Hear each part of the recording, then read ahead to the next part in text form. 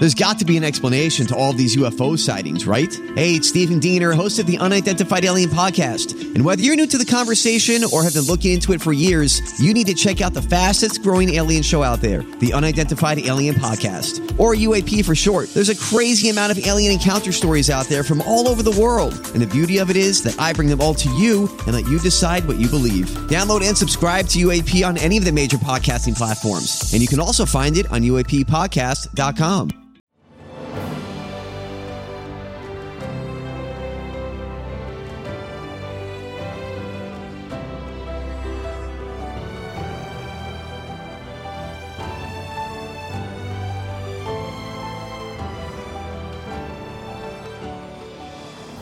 Welcome to the newest episode of Beyond the Fame with Jason Fraley. I'm your host, Jason Fraley, picking the brains of the top filmmakers, musicians, and artists of our time. To Kill a Mockingbird reopens on Broadway today after a long pandemic hiatus. It's the latest adaptation of Harper Lee's 1960 novel that became an iconic 1962 film starring Gregory Peck as Atticus Finch and Robert Duvall debuting as Boo Radley. I spoke about it with Duvall when he came to the Washington West Film Fest in Virginia in 2016, as well as his legendary career from The Godfather to Apocalypse Now to Lonesome Dove. Hello. Hello, is this Mr. Duvall? Yeah, how you doing? Hey, how are you? It's an honor. Doing good. Okay, awesome. Thanks for having me. I appreciate it, sir. Now, a lot of our listeners are, probably huge fans of your movies, but they might not know that, you've lived right here in our backyard in Virginia for a while. Explain your Virginia roots. I know your dad was... Well, my dad was from Virginia. He went to the Naval Academy. He went to school in the woods down near Lorton, Virginia. He went to the Naval Academy when he was 16 years old. They let him in. He was a career naval officer, and my brother had lived here, so I came back a number of years ago and bought a farm down here. Then I bought another one over near the plains. And although both my father and my brother passed away, I feel very, very good to live. I love living in Virginia, and my wife is now a citizen here in the United States, and she considers Virginia to be the last station before heaven. So that's a nice comment by my wife, Luciana. Is this heaven? No, it's Virginia. Oh, that's great. Didn't your mom also have some roots in Virginia too, like Robert E. Lee's family? Well, they say I'm related to Robert E. Lee, but I always say so is everybody else in Virginia. Yeah, that's true. But when I had the good fortunate and a wonderful opportunity to play the part of Robert E. Lee in Gods and Generals, all I did was talk exactly like my father from Northern Virginia with that soft R.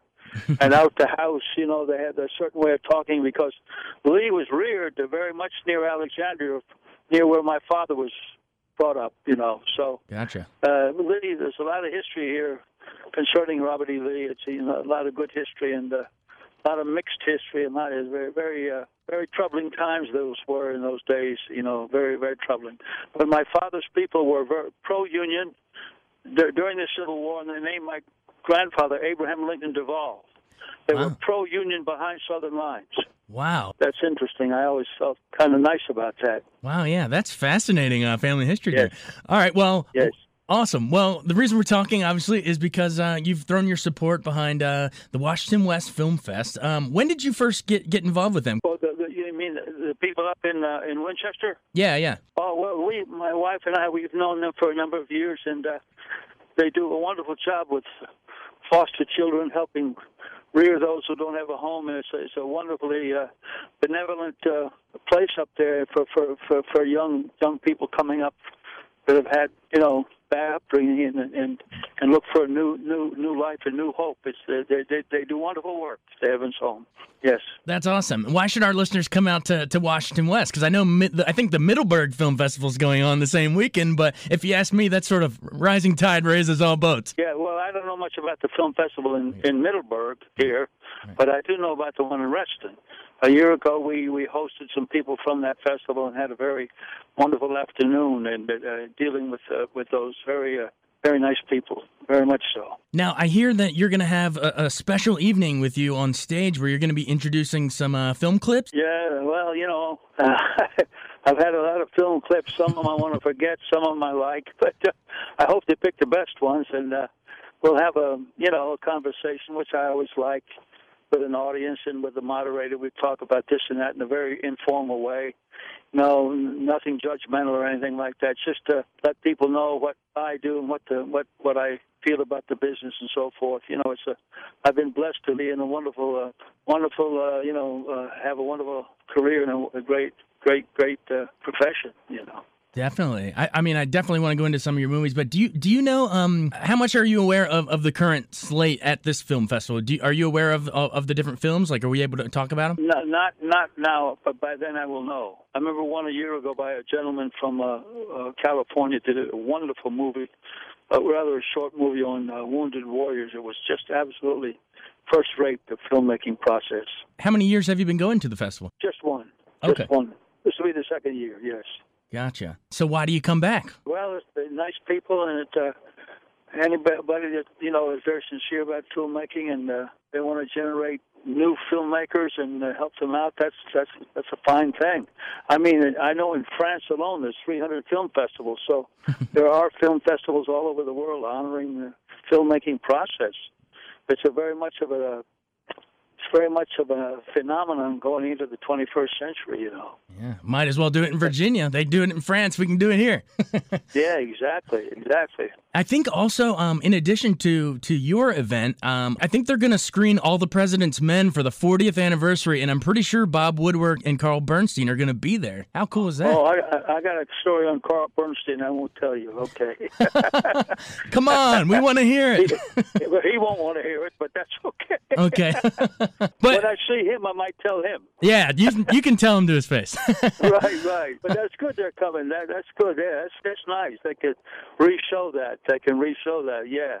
Dustin Hoffman was me, my brother, and other guys, and Dustin Hoffman, we were all roommates in New York years and years and years ago at 107th and Broadway. Oh, wow. And Dustin went on and became this big star, and then we all had our careers, Gene Hackman, and so we, a lot of memories, a lot of good memories. What were they like back then? What was Hoffman like as a roommate? Well, he was small, and there was a guy named Maureen Stern who was a cantor, who was a tall guy, had a thick neck, but Dusty had a big neck, although he was little, and he would steal this guy's shirts and put them on and roll the sleeves up, but the neck fit perfectly. Oh, that's fantastic. Right. Awesome. Well, I know if they come to the festival, they'll get to hear you talk about a bunch of your clips. So let's preview a little bit. Your first role, amazing debut, Boo Radley with Gregory Peck in To Kill a Mockingbird. How cool was it? Your first movie to be with Gregory Peck. It was nice, and Horton Foote was not a mentor of mine, but he certainly helped me early in my career, Horton Foote, and they're doing a wonderful play of his off-Broadway as we speak with his daughter, Barbara Halley Foote, which is a lovely production up there in New York. I forget the name of it, Find Your Way Home, I think it is. And but initially Horton Foote, who made the adaptation from Harper Lee's book, he was the one that helped me get the part, and it was my first part in a major motion picture, and it was a wonderful part to play that and to meet Mr. Gregory Peck, who was a wonderful gentleman, to work with. It was a very good experience. Why do you think that line, when Scout looks at you behind the door and says, "Hey, Boo," why do you think those two words are still so powerful today? I don't know. It just kind of worked. I had a theory then, not so much now, that if I got goose pimples, that means I was acting good. So the goose pimple theory paid off then. All during that whole, especially when I went to see the boy sleeping in the bed, I remember I got goose pimples on my arm. So that's kind of a foolproof thing that you're doing pretty good acting, I think. But it was a good part to play. The fact that it was kind of a mute guy that helped save those children's lives at times. It was a wonderful part to be able to play as a debut part in my film career. Yeah, and you just can't judge a book by its cover. I mean, everyone thought Boo was the big boogeyman, and he saved the day. He was a good man, yeah. Definitely. And so, all right, you go from working with Gregory Peck in that to all of a sudden with John Wayne as Rooster Cogburn in True Grit. What was working with John freaking Wayne like? Well, it was great. The director and I didn't get along. I don't get along with a lot of directors, but I do okay. But John Wayne, it was great working with the Duke. He's wonderful to work with. Yeah, he was a good man and a very good natural actor. A lot better than a lot of people gave him credit for. He was an institution unto himself. And and that final film he did as Shootist, it was wonderful what he did. So he was a good guy to work with, absolutely. Yeah, I think when you get that big of a persona, that a lot of people, your acting chops almost become underrated. But go back and look at him, like The Searchers, and man, he can. Not one of my favorite films that I was in, but it was nice to work with him. All right, what was it like working with Robert Altman in MASH? Good. I knew Bob Altman, Jimmy Caan, James Caan, and I, who stay friends through the years, one of my only friends I stay friends with. We worked with Altman and that, and before that, and then I got to be in MASH. He's great. It was great to work with Altman because he would allow a lot of relaxed freedom. A little improvisation. It wasn't. He didn't nail you down like a lot of the old time directors did. He was one of the new guys that allowed you to kind of search and find yourself within the form in kind of a legitimate way. And he was very good that way with actors. Yeah, more of a free-flowing, big ensemble cast. A lot of people mic'd up, just talking all over each other. I love his movies. Yes. But obviously, you're the ones everyone knows. You mentioned James Caan, but Godfather 1 and 2, man, as a combined piece of work, I don't know if there's a better movie out there. Coppola's a genius. Well, certainly an American movie. There are other movies from foreign countries that are wonderful, but right. Maybe as far as American films, that's right up there. Godfather 1 and 2, absolutely wonderful. Do you still think about Tom Hagen from time to time? I mean, not much. Not that. I like the part, but it's not at the foremost in my mind is gotcha. My favorite part. But I liked it. I did like working with Coppola, Francis Coppola. There was Horton Foote in the rural side of things, and Coppola on the other. Those two gentlemen were very good to me in my early days in my career. Definitely. I mean, what was it like working across Brando? Tom was always sort of the bearer of bad news. He has to tell Brando that, I thought it was one of your finest acting moments when you have to say Sonny was shot on the causeway and he died. Yeah, when Sonny, we had to do that. Coppola said, you want to do one more take? I said, yeah. Coppola was good that way, and it was great work with Brando because he was kind of like the godfather to actors to us young guys anyway, Yeah. When we were coming up, we had great reverence for Marlon Brando, Usually that doesn't work necessarily, but, it's good to have idols. And he was kind of like the godfather in life to many young actors coming up. Definitely. And then in part 2, you have to go up to Pacino and tell him about miscarriage, which actually we find out it's an abortion, but Pacino just shouts and can't you give me a straight answer anymore? Was it a boy? But I just, what was it like working with Pacino as opposed to, say, Brando? Well, that was good. Everybody was good to work. You take with whatever somebody gives you. Whatever they give you, you take and you run with it, and you back and forth. Like, to me, the beginning and the end of acting, good acting, is to talk and listen and talk. And, it's not always that easy. It may look easy, but it's not easy. So, whatever they give, you give back. Do you think that your convo with Frankie Pantangeline about how the Corleones are like the fall of the Roman Empire, do you think that sort of sums up that movie? It does what now? What the family's like? Yeah. Absolutely not. They're the mafia. Be careful. No, I don't know. Don't build them up too much. All right. It's more of yeah. They go against each other, believe me. Definitely. What made Coppola such a genius? Coppola, he wanted to see what you could do. Some of these directors want to say, I worked with a director once in a movie, and he said, when I say action, tense up, goddammit. Now, that's the worst thing you can say to an actor. Yeah. But Coppola would see what you want to bring, and then he'd let you build on that, and he'd comment. But he wasn't there to say, oh, do this, do that, pick up the pace, do that. But, he was good to work with Coppola because he was a very creative guy, and he wanted this. He hired you to see what you could do, not what he would tell you. And sometimes we'd carry on and make faces and laugh. He said, come on, guys, we got to be serious now. Jimmy Caan, was like, Brando loved Jimmy Caan because Jimmy is so funny. And Brando would read his lines. He'd put little signs or big posters up. And one day we took the lines away and put a wedding invitation in, so he couldn't see it. So they had to stop, and everybody was laughing, and we'd moan each other. And Coppola's, come on, guys, we got to be serious now. But he knew that sense of humor, that it helped relax the situation. Yeah. So I don't know about other directors, but he was great that way, Coppola. You could mess around, and he'd say, "Okay, that's enough. Let's go now." So he created a good work atmosphere, and that's one of the main things, is to have a work atmosphere. The opposite of when that director said, "When I say action, tense up, goddammit." Right. Which is, can you imagine saying that to Joe Montana in the Super Bowl? No. You don't tense up. Tense up is different from intensity. Right. So, but Coppola was good to work. We had our differences. But that's fine. If everything's perfectly smooth, perfectly with a sense of equanimity, then sometimes it's boring. But if you have conflict sometimes, and believe me, I've had plenty of conflicts with directors. Plenty. So even in the heavier stuff, you're saying it's sort of light on set. So even like the horse head in the bed, I know you're not there for that, but you set that up with the stuff with Waltz, with trying to get Johnny Fontane that movie. One of my favorite parts is when you come in with that basket of flowers and you say, "Oh, hey, Johnny got the picture," and so we know exactly what happened. Yeah. Oh, that's just great. Definitely. And in between those two movies, you worked with Coppola a smaller part, but in The Conversation with Gene Hackman again. I'll never forget that sort of shot of you, at the, what is it, like I just had a small part, but, I like working with Coppola, and Gene was a friend and a wonderful actor, and retired too early, but he just did some lovely work, and that was one, The Conversation. And Coppola told me that might be his favorite film, The Conversation. Wow, definitely one of the more underrated, but it's brilliant. Yeah, lovely film.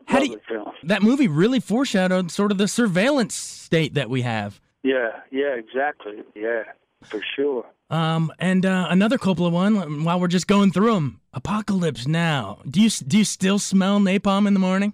Yeah, right. No, not too much. Yeah, that was interesting playing that part, because initially it was a little too much, as they say, over the top, as they say. My character's name was Colonel Carnage, but they tempered it, to Kilgore. And I got there, they had him dressed in cowboy boots, and I said, no, let me do my homework.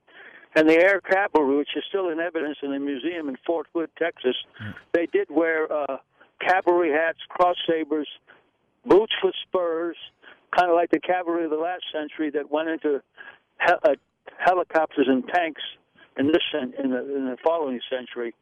So that Air Cavalry, I did my homework and then find out, and Coppola let me find that, to do my research and come up with that was different from the actual script, to dress like the Air Cavalry officers, which you can see that in the museum down at Fort Hood, Texas now. Wow. Yeah. I mean, I think you almost steal the movie. There's explosions going off, and you're just talking about how good the waters are to surf.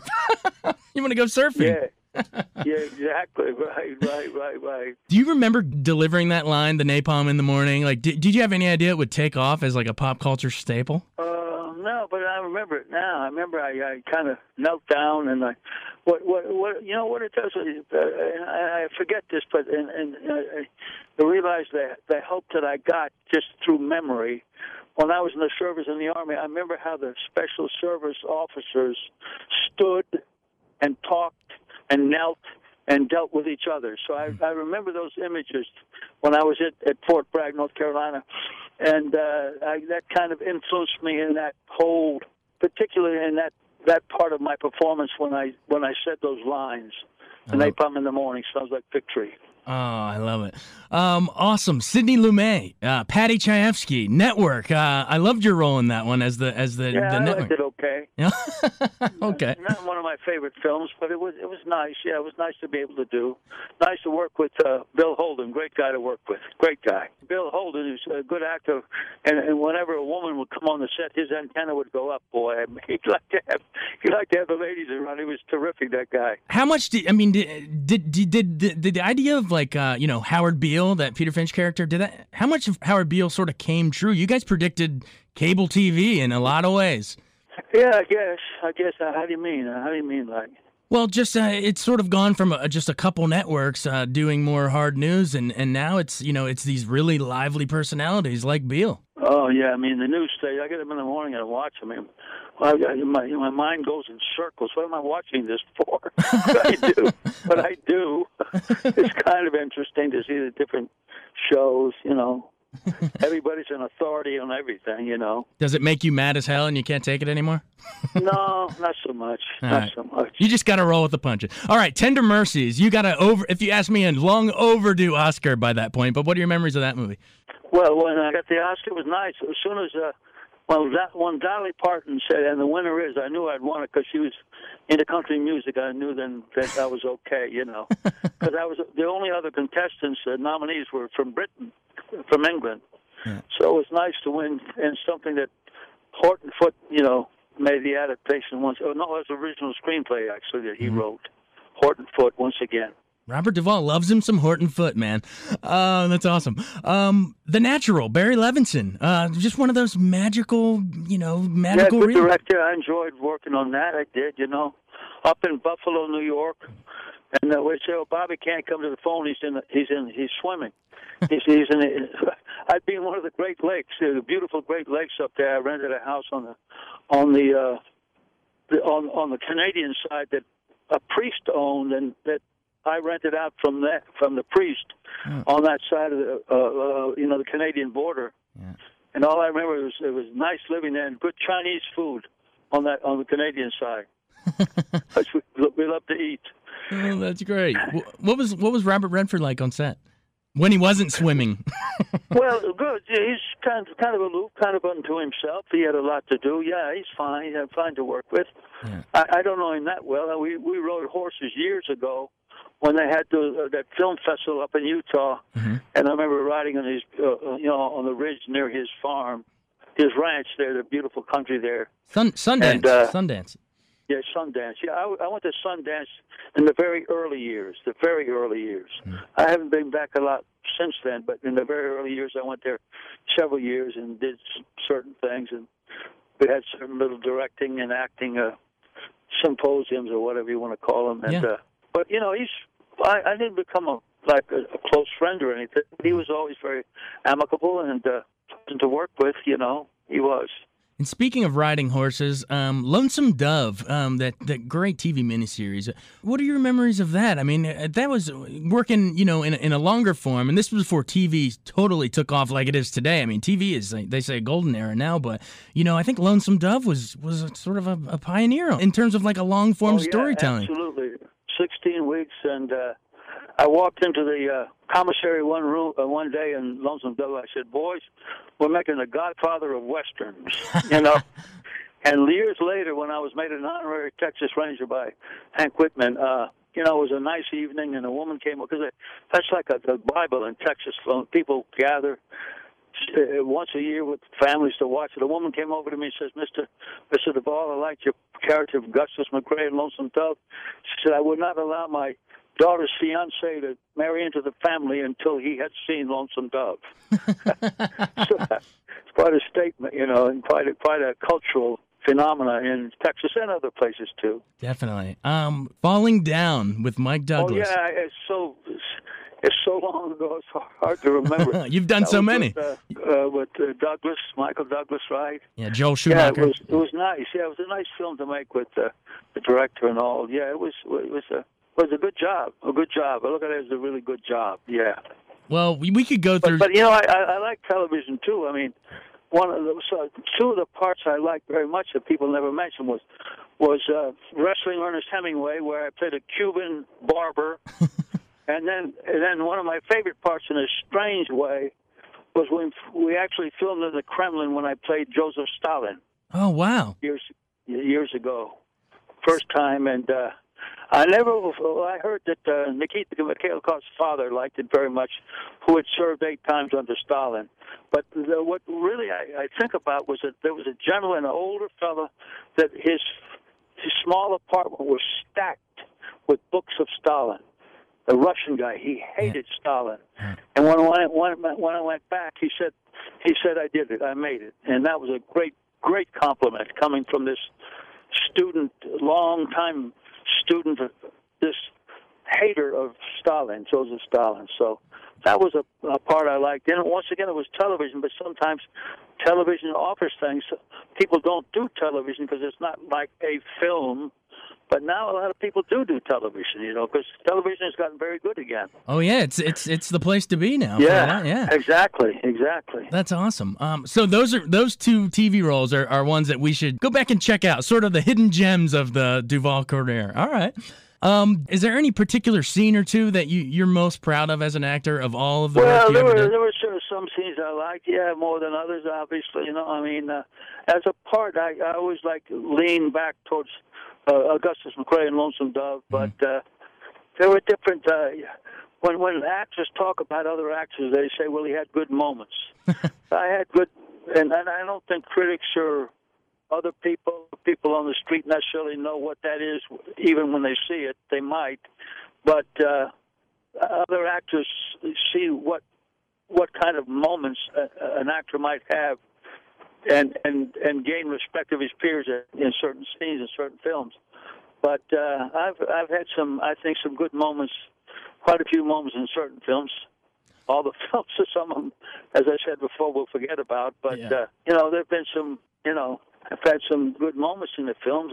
I'd have to think about it a little bit. I have to say, Lonesome Dove was my favorite. Also, when I did American Buffalo on Broadway. Oh, awesome! Directed by Ula Grossbart. That was one of the highlights because I felt I never collect reviews, but I understand that and Lonesome Dove I got very good reviews. So.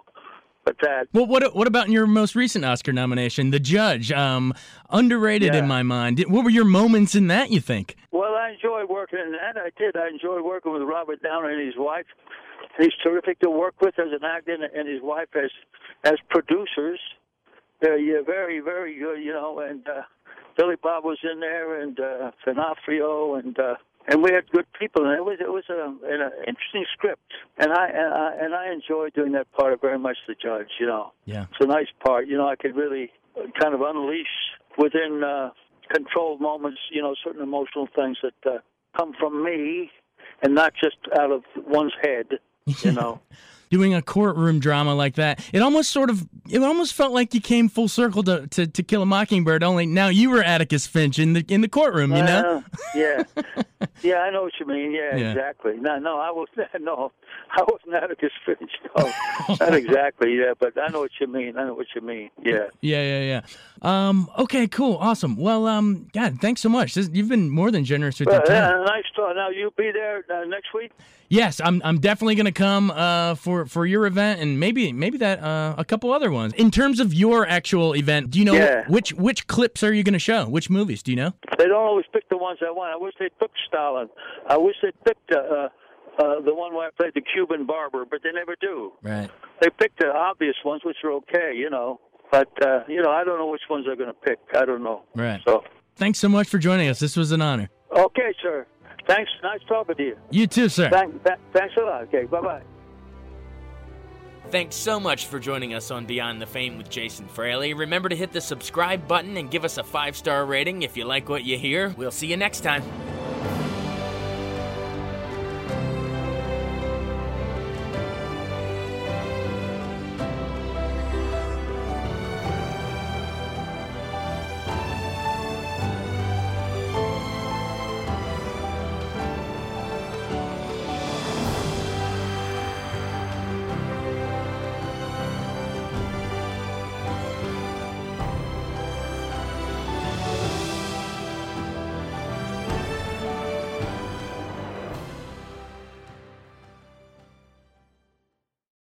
I wanted to take a second to tell you about an app I really enjoy. Living in the DC area is great, and Podcast DC gathers all of the local shows that I like all in one local app. Health, sports, local news, politics, and so much more. Podcast DC is the new local app with hundreds of DC area podcasts to choose from. I can earn exciting rewards just for listening and share the podcasts I love instantly. Available in the App Store or in Google Play, listen local with Podcast DC.